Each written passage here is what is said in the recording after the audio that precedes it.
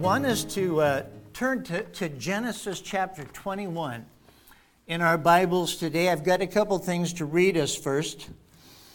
A Sunday school teacher asked her little children as they were on the way to church service, "And why is it necessary to be quiet in church?" One bright little girl replied, "Because people are sleeping."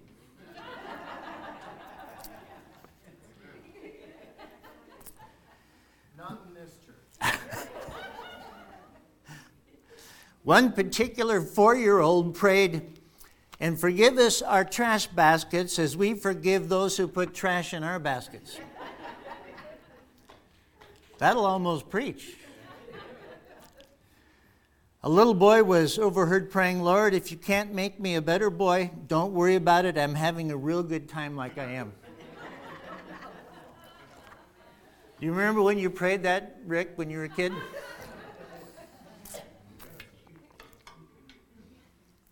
On Sunday, in a Midwestern city, a young child was acting up during the morning worship hour.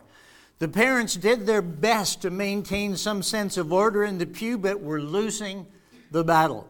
Finally, the father picked the little fella up and walked sternly up the aisle on his way out.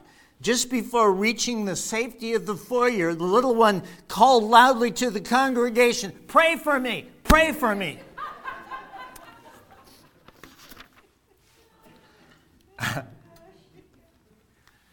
Amen.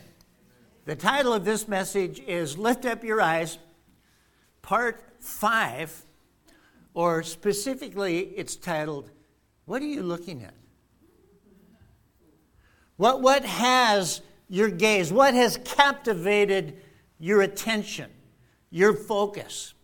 I want to tell a story that is in Genesis chapter 21, and Isaac has been born.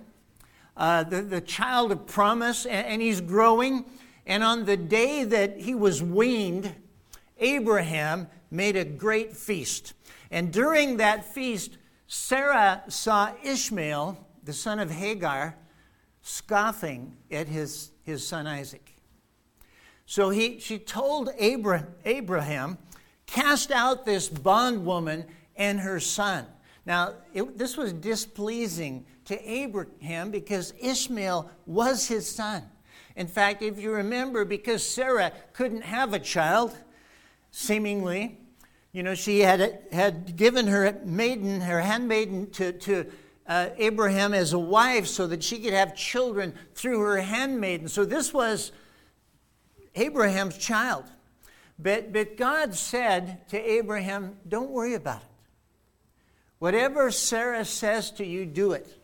For Isaac, your seed shall be." For God said, "It is through Isaac that your seed will be blessed, and I'll also make a great nation out of your son Ishmael, because he is also your seed."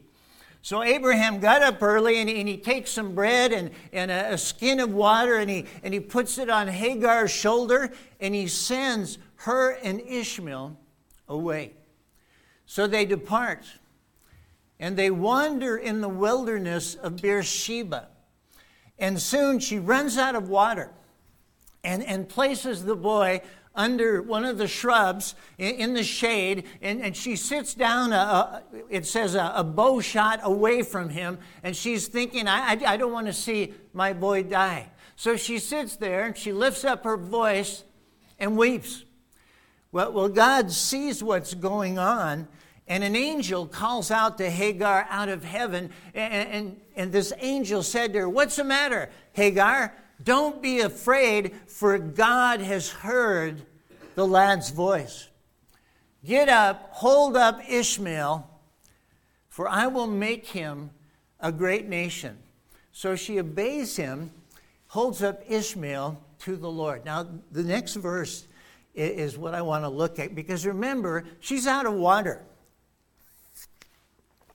She was actually preparing to die, and she didn't want to see her son die. And although we can go a long time without food, 40, 50 days, believe it or not, But we cannot go very long without water. Just a few days. Now, this next verse is interesting. It's verse 19, and it says this, "And God opens her eyes, and she sees a well of water, so she goes and fills the skin with water and gives the lad a drink." Have you ever thought, where did this water come from? There's no indication that God suddenly created it, and it just came into being. God caused her to see something that preserved her life and her son's life. God opened her eyes to see something she couldn't see before. What does God want you and I to see? In your notes, what resources are unused or untapped because we can't see them? What are you looking at? You have to be able to see something before you can enjoy it or partake of it or use it. You have to be able to see something before it can benefit you. She had to see this well before she could draw water from it. Now, one more quick story out of the Old Testament, Exodus chapter 15. Are you doing okay? Have you spotted anybody asleep yet, Samuel? Not yet. Okay. The children of Israel in this story have set out from the Red Sea, and they're in the wilderness of Shur. And they've been in this wilderness for 3 days, and they have found no water. And again, you can only go so long without water. And so they came to a place called Marah. But they could not drink the water there. The water was bitter. The people began to grumble, and they said, "What shall we drink?" Verse 25. "And he cried out to the Lord and said," and the Lord showed him a tree. I think I've got this verse up there, James. You're at 25 and Sarah 22. Yeah, I know that. The Lord showed him a tree, and he threw it into the water, and the water became sweet. It's kind of an interesting story. The water was bitter. It wasn't drinkable water. The people grumbled because they were thirsty. So Moses cries out to God, and God showed him something. The Lord opened his eyes to see something that he hadn't seen before, and that something was the answer to his problem. God showed him a tree. And so he took it and he threw it into the water, and the water became sweet. Now, that tree is actually a prophetic picture of the cross and its healing power. Who himself bore my sins in his own body on the tree, that I, being dead to sin, should live unto righteousness, for by whose stripes I was healed. That tree thrown into the waters of humanity makes everything well, everything restored. But in each one of these stories, God opened someone's eyes to see something that they couldn't see before, and what they saw was their provision from God. What they saw was the answer to their current situation. Lord, open our eyes to see the things that you want to show us. We've been looking at this passage of Scripture in Genesis 13. Some of you are probably thinking, is he going to preach on this all year? I'm not planning on it. But I'm telling you, I cannot read this passage without something stirring in my spirit. And as long as that happens, let me read it to us. "And the Lord said to Abram, after Lot had separated from him, lift your eyes now from the place where you are, northward, southward, eastward, and westward, for all the land which you see I give to you and your descendants. And I will make your descendants as the dust of the earth, so that if a man could number the dust of the earth, then your descendants could be numbered. Arise, walk in the land through its length and its width, for I give it to you. Father, open our eyes and open our hearts to see and to receive, to embrace the things that you want to say to us today. Father, we sit before you hungry to know you in a greater measure, hungry to understand your word and have your word be that life, that revelation, that spiritual understanding in our lives, God. In Jesus' name. God was saying to Abram, I've got something that I want to give you. But the first thing is, you've got to see it. So he asked Abraham to lift up his eyes from the place where he was in order to see the land that he was giving him, the promised land. The promised land of the Old Covenant is symbolic of all the promises in God's Word for us. That's the fulfillment of those promises. That's our promised land. Now, the reason their land was called the Promised Land is because it was the fulfillment of what God had promised. God has promised us many things in the new covenant. The fulfillment of those promises, that's our promised land. Now, looking at this story with Abram, when God said this to him, his name was Abram. The truth is, God was giving this land to Abram and his descendants, but the problem was, Abraham didn't have any descendants. Problem number one. Problem number two. The land had inhabitants that weren't going to roll over and play dead or just vacate the land when they find out it belongs to somebody else. But looking at the first problem, because Abram believed God, he had a son who had 12 sons. And thus the 12 tribes of Israel, the descendants of Abraham. Now we know that Joshua was the one who would take those 12 tribes into their inheritance, rooting out all of the previous inhabitants. One of my favorite verses of Scripture in that portion of Scripture is Joshua 21, verse 45. It is a verse that should encourage every single one of us. Let me read it to us. Not a word failed of any good thing which the Lord had spoken to the house of Israel, all came to pass. There was nothing that didn't happen, that was promised. It all came to pass. That which began as a promise, it was fulfilled. The last words of this verse, all came to pass. Could we just say those 4 words? All came to pass. Because God doesn't make empty promises.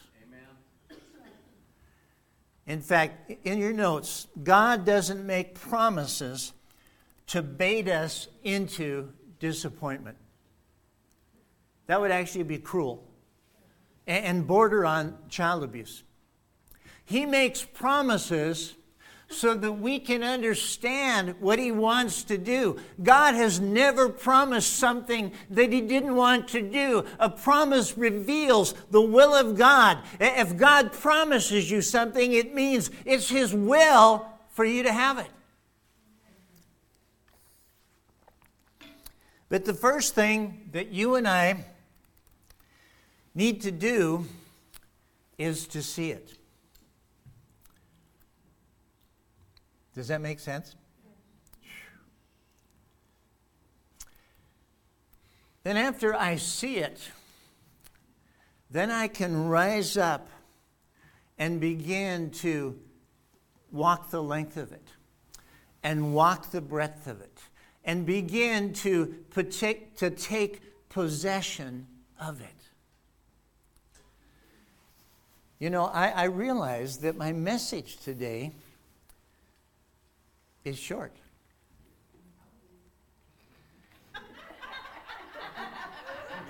I didn't hear what was said.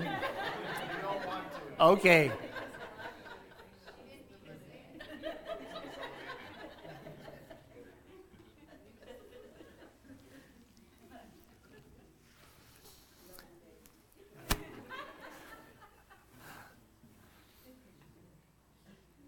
Now go 10, 15 minutes more. Okay. Beyond 10:30? Yes. Okay. There is something about being able to see something that positions me to begin to step into it. In fact, what you and I see, what has our attention, what has captivated our gaze, it pulls on you. It pulls on you. Mickey and I have 2 nephews. Now, I'm going to tell you a story about them when they were little. They're adults now. But Justin is the older brother, and Jordan is the younger brother.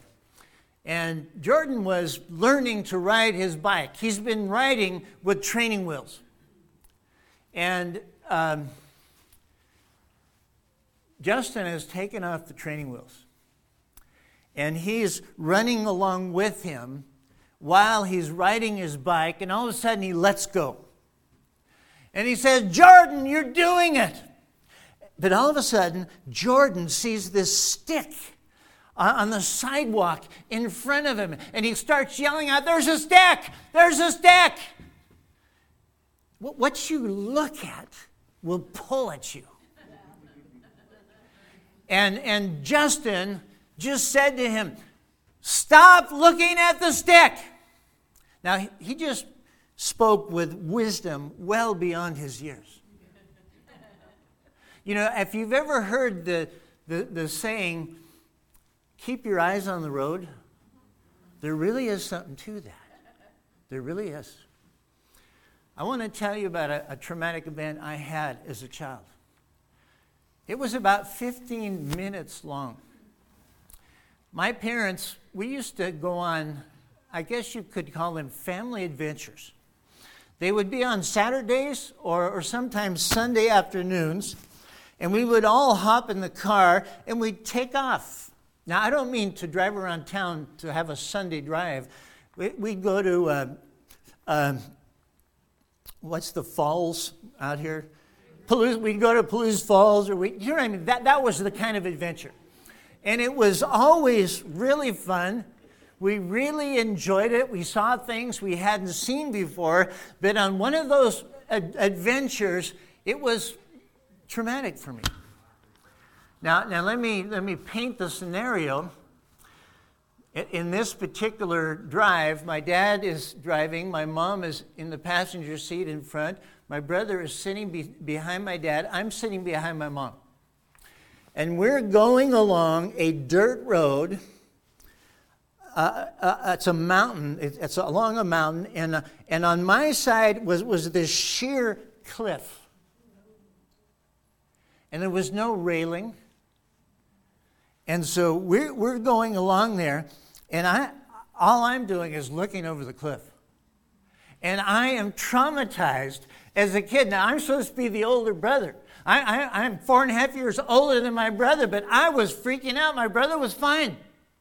And I kept telling my dad, "Don't drive off." In my mind, I just saw us plummeting off the edge of this cliff. And that's exactly what I was looking at. Now, my dad, for some reason, didn't seem to be concerned at all. And I suspect it was because he had his eyes on the road. And I was terrorized. And I was communicating it too. I was telling that, I was trying to get him to get farther away from the cliff, drive in the other lane, all this stuff's going through my mind. Well, now here's the interesting part. On the way back, we were sitting the same. Only on the way back, now I have the mountain that you couldn't possibly drive off of. And I'm just fine. And my brother has learned from me. Now, fortunately, because he's on this side of the road, it wasn't quite as bad when you're driving on this side of the road and the cliff's right there. But all I'm saying is this. What you're focused on will pull on your life. It will pull on you. And because of that, it's very, very important that we don't focus on the wrong things. That we don't let the wrong things be what has our gaze.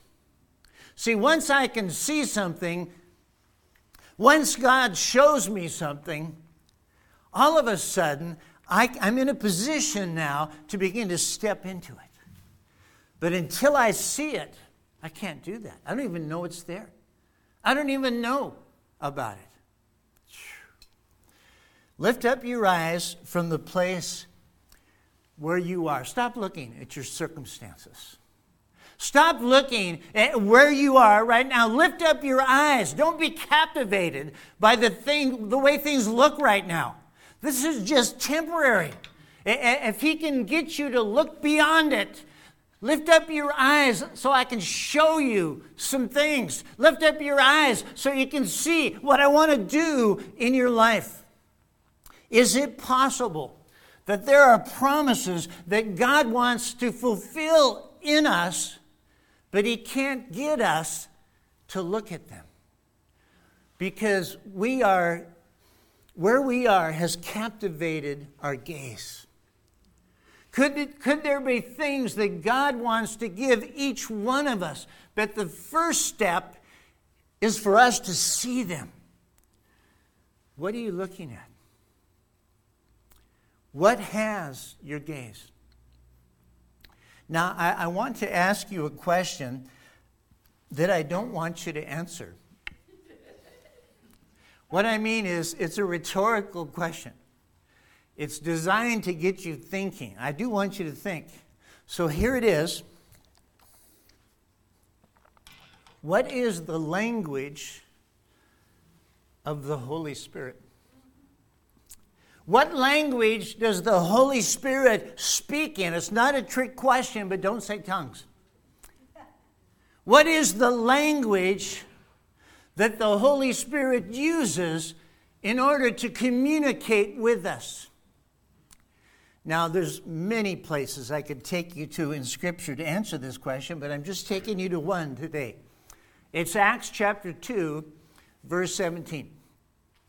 And it shall come to pass in the last days, says God, that I will pour out of my Spirit on all flesh. Your sons and your daughters shall prophesy. Your young men shall see visions, and your old men shall dream dreams. The language of the Holy Spirit is vision, visions and dreams. Young men shall see vision, old men shall dream dreams. That is the language of images. In your notes, the Holy Spirit uses the language of pictures. A vision or a dream is a story played out in pictures. Part of learning to communicate and even to cooperate with the Holy Spirit is learning his language. Learning how he operates. Allowing him to form those pictures inside of us. Because once I can see it, I can begin to step into it. Now, words paint pictures. We know this. If I said I was on a white beach, just laying in the sand, I could feel the sun radiating through my body. Even though my eyes were closed, I could hear the waves coming in. What am I doing? I am painting a picture with words. I am describing something that I see, And I'm using words to try to impart the picture that is inside of me so that it will form a picture inside of you. And the more words that I speak, the clearer that picture becomes. Because words paint pictures. The Word of God is designed to paint pictures inside of us. There are pictures in the heart of God that have to do with His design and purpose, that have to do with who we are in Him, that He has released to us through His Word, and that Word is designed to paint the picture that is in the heart of God about us, inside of us. When you find a promise in God's Word that grabs you, spend enough time with it. Spend enough time with the Holy Spirit and that promise until you see it. Until those words paint the picture. If I was to use a cooking analogy, I would say learn to marinate in the Word and with the Holy Spirit. Take that promise and marinate with the Holy Spirit. Let the Spirit of God take the nutrients, the spices, and the flavors, and make them part of you until you see it. Until it forms a picture inside of you, because the language of the Holy Spirit is pictures, visions, and dreams. When you find a promise from God to you, and the truth is, all the promises are to you, but the thing is, there are times when we read our Bible and something will grab us. And it's like God is speaking something very specific to us.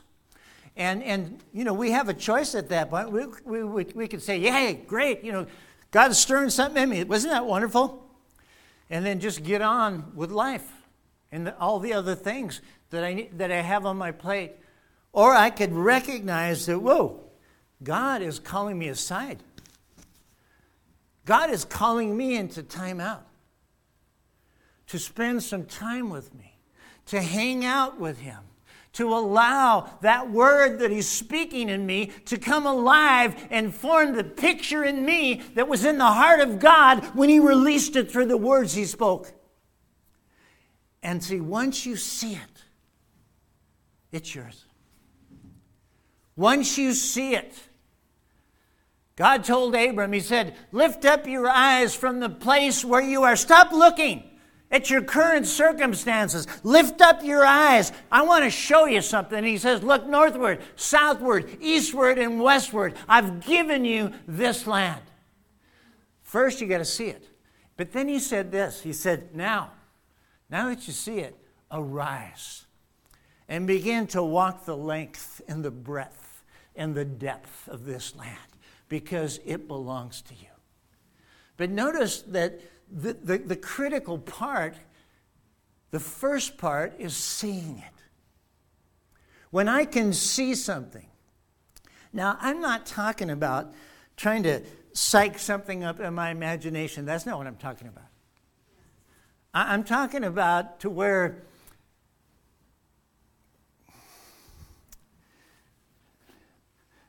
the Holy Spirit is an artist. And He takes the paint of the Word of God, and He begins to paint a picture on the inside of us, on the canvas of our heart. And see, when He does that, it's yours. Amen. It is. Once you see it, the faith, at that point, faith is just natural and normal. You don't even have to try. Like, I know where my life is going. I know what God is calling me to. I know what God is doing because I see it. It is so real to me that it's like I'm there right now. It's like every step I take, I'm walking into that. I'm walking in that direction. I'm not wondering about this step or wondering about this. I'm just heading right into this revelation, this picture, this vision, this dream. The language of the Holy Spirit is visions and dreams or pictures. So when I find a promise, when you find a promise in God's Word, don't just say, oh, that's cool. Don't just write it down in your journal and say, wow, yeah, that's great. God spoke to me today. I'll have to share that with somebody. No.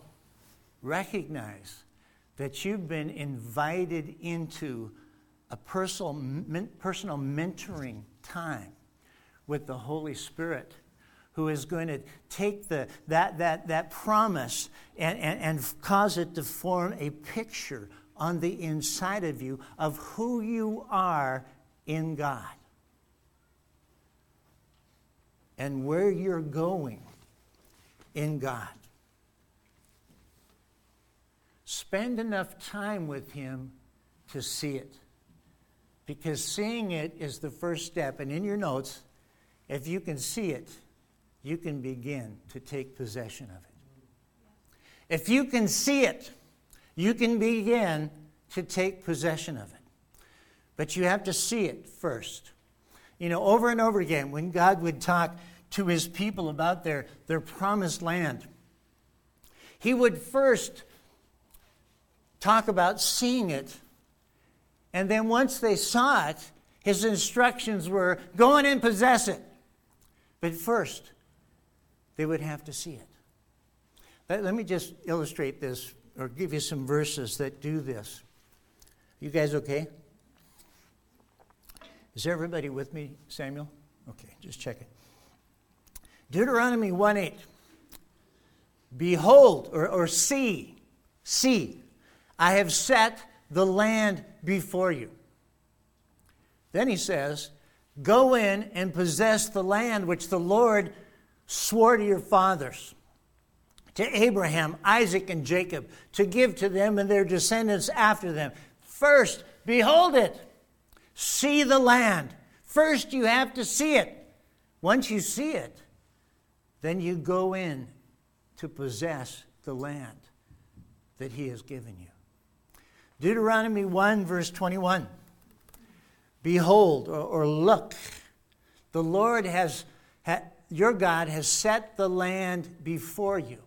Look. Go up and possess it.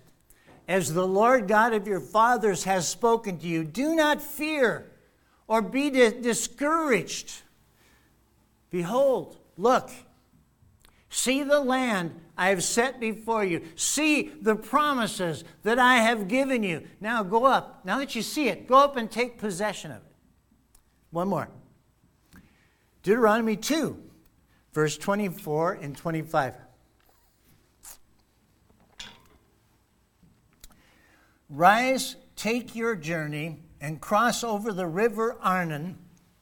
Behold, or look, I have given into your hand Sihon, the Amorite, king of Heshbon, and his land. See, look, I want you to see that I've actually given this king and his army into your hand. I want you to see that.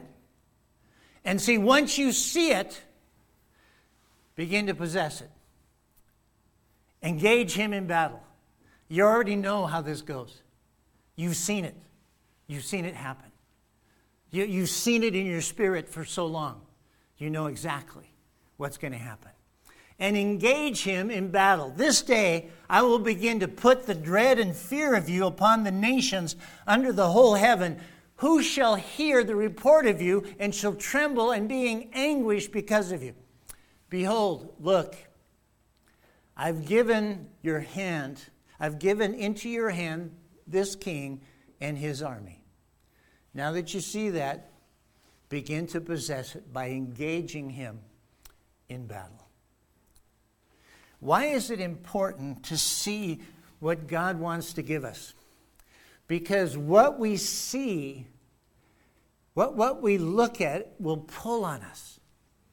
It's kind of like if you've set your focus on the wrong things, those wrong things will pull at you.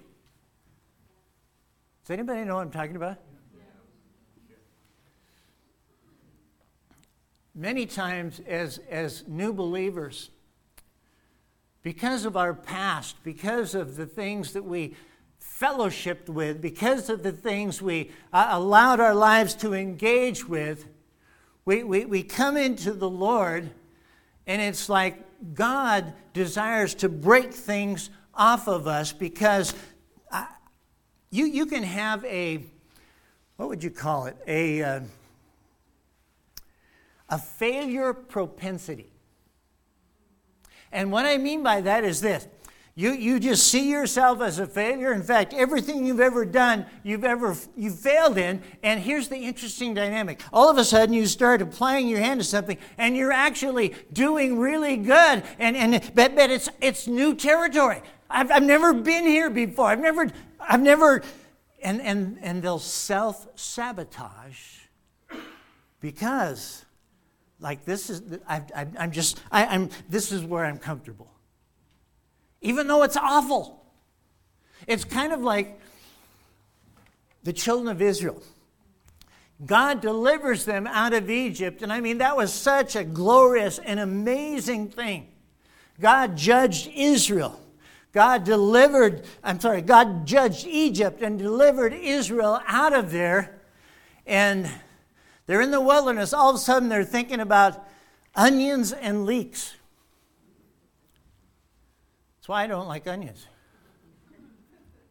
You know, they started thinking about certain things that they had when they were in captivity. And you know, it wasn't that bad. I mean, we've actually been in captivity for hundreds of years. And we had onions and we had leeks. And what's happening there? God is designed to break them out of a captivity mindset. Do you ever think about this? Israel had been in captivity for several hundred years. They have lived as slaves. Isn't it interesting that God would raise up somebody in royalty, somebody in Pharaoh's court, to deliver them out of their captivity? Somebody that didn't grow up as a slave. Somebody that grew up as royalty and had a different mindset, a different understanding. God would use that person to take them out of their captivity.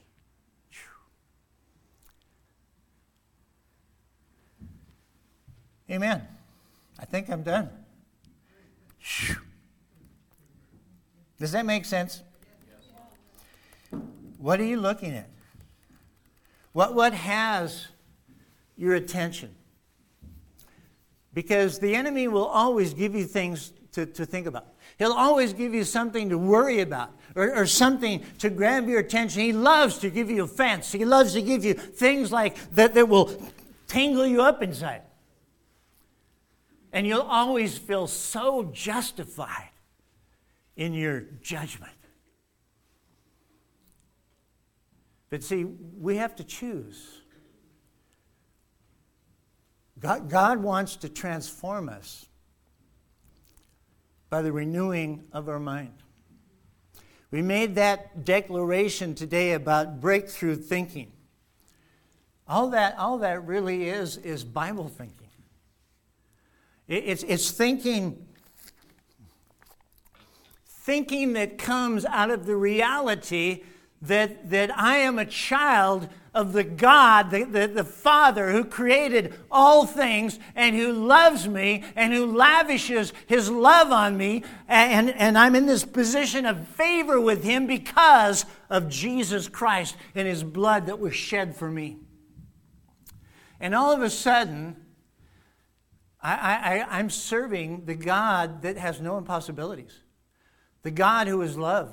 The God who desires to manifest himself. The God who desires to demonstrate his kingdom. The God who desires to cause miracles to happen. All of a sudden, that changes the way I think. It breaks me out of this poverty mentality or this failure mentality or whatever, this orphan spirit that I've carried. It sets me free from those things. And I'm a child of the King. The one who is the King of Kings and the Lord of Lords. The one who is in charge of it all. The one who created all things. That's who I serve. And I'm not just his servant. I'm not just his servant. But he has actually adopted me into his family. And he calls me his son.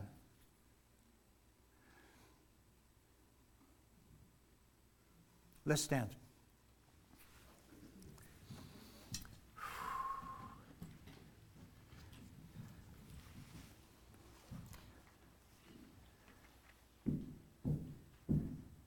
Pray this prayer with me. Father, open my eyes to see. I want to see what you want to show me. Let your word come alive. I want to marinate in it. I want to see pictures formed by the Holy Spirit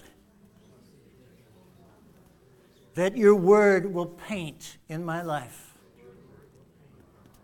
In Jesus' name. Now, I just feel today I need to do something. If you're here today, or if you're watching on Facebook, or even if you'll watch at some other time on YouTube, I want to invite you into something today. You know, the greatest decision that we can ever make is the choice to come under the authority of the God who created us. The God who loves us so much that he sent his son Jesus to die on the cross, to shed his blood, to pay the penalty for our sin. And that allows us to stand before the Father without any sense of guilt or shame or condemnation, free from those things, in a place of favor before God. Not because of what we have done. Not because of how good or how right we are, but all because we have faith in Jesus Christ as our Savior. I want to invite you into a relationship with God the Father through his Son, Jesus Christ. And it begins with a prayer. Now, it's not a prayer that you, like a magic formula, pray this prayer. It's not that. It's a heart prayer that just acknowledges that, man, I'm a sinner. I need God. Jesus, I believe in you. And so I just want to encourage you. If you're watching, if you're here, pray this prayer with me. Heavenly Father, I acknowledge that I am a sinner, that I am hopelessly lost apart from you. That, Father, I want to know you. I believe in Jesus. I believe that he died for me, that he rose again, and that he's coming again. And Jesus, I give you my life, all that I am. Take charge of it. Holy Spirit, fill me. Empower me to live for my God. In Jesus' name. Amen. Thank you, Lord. Wow.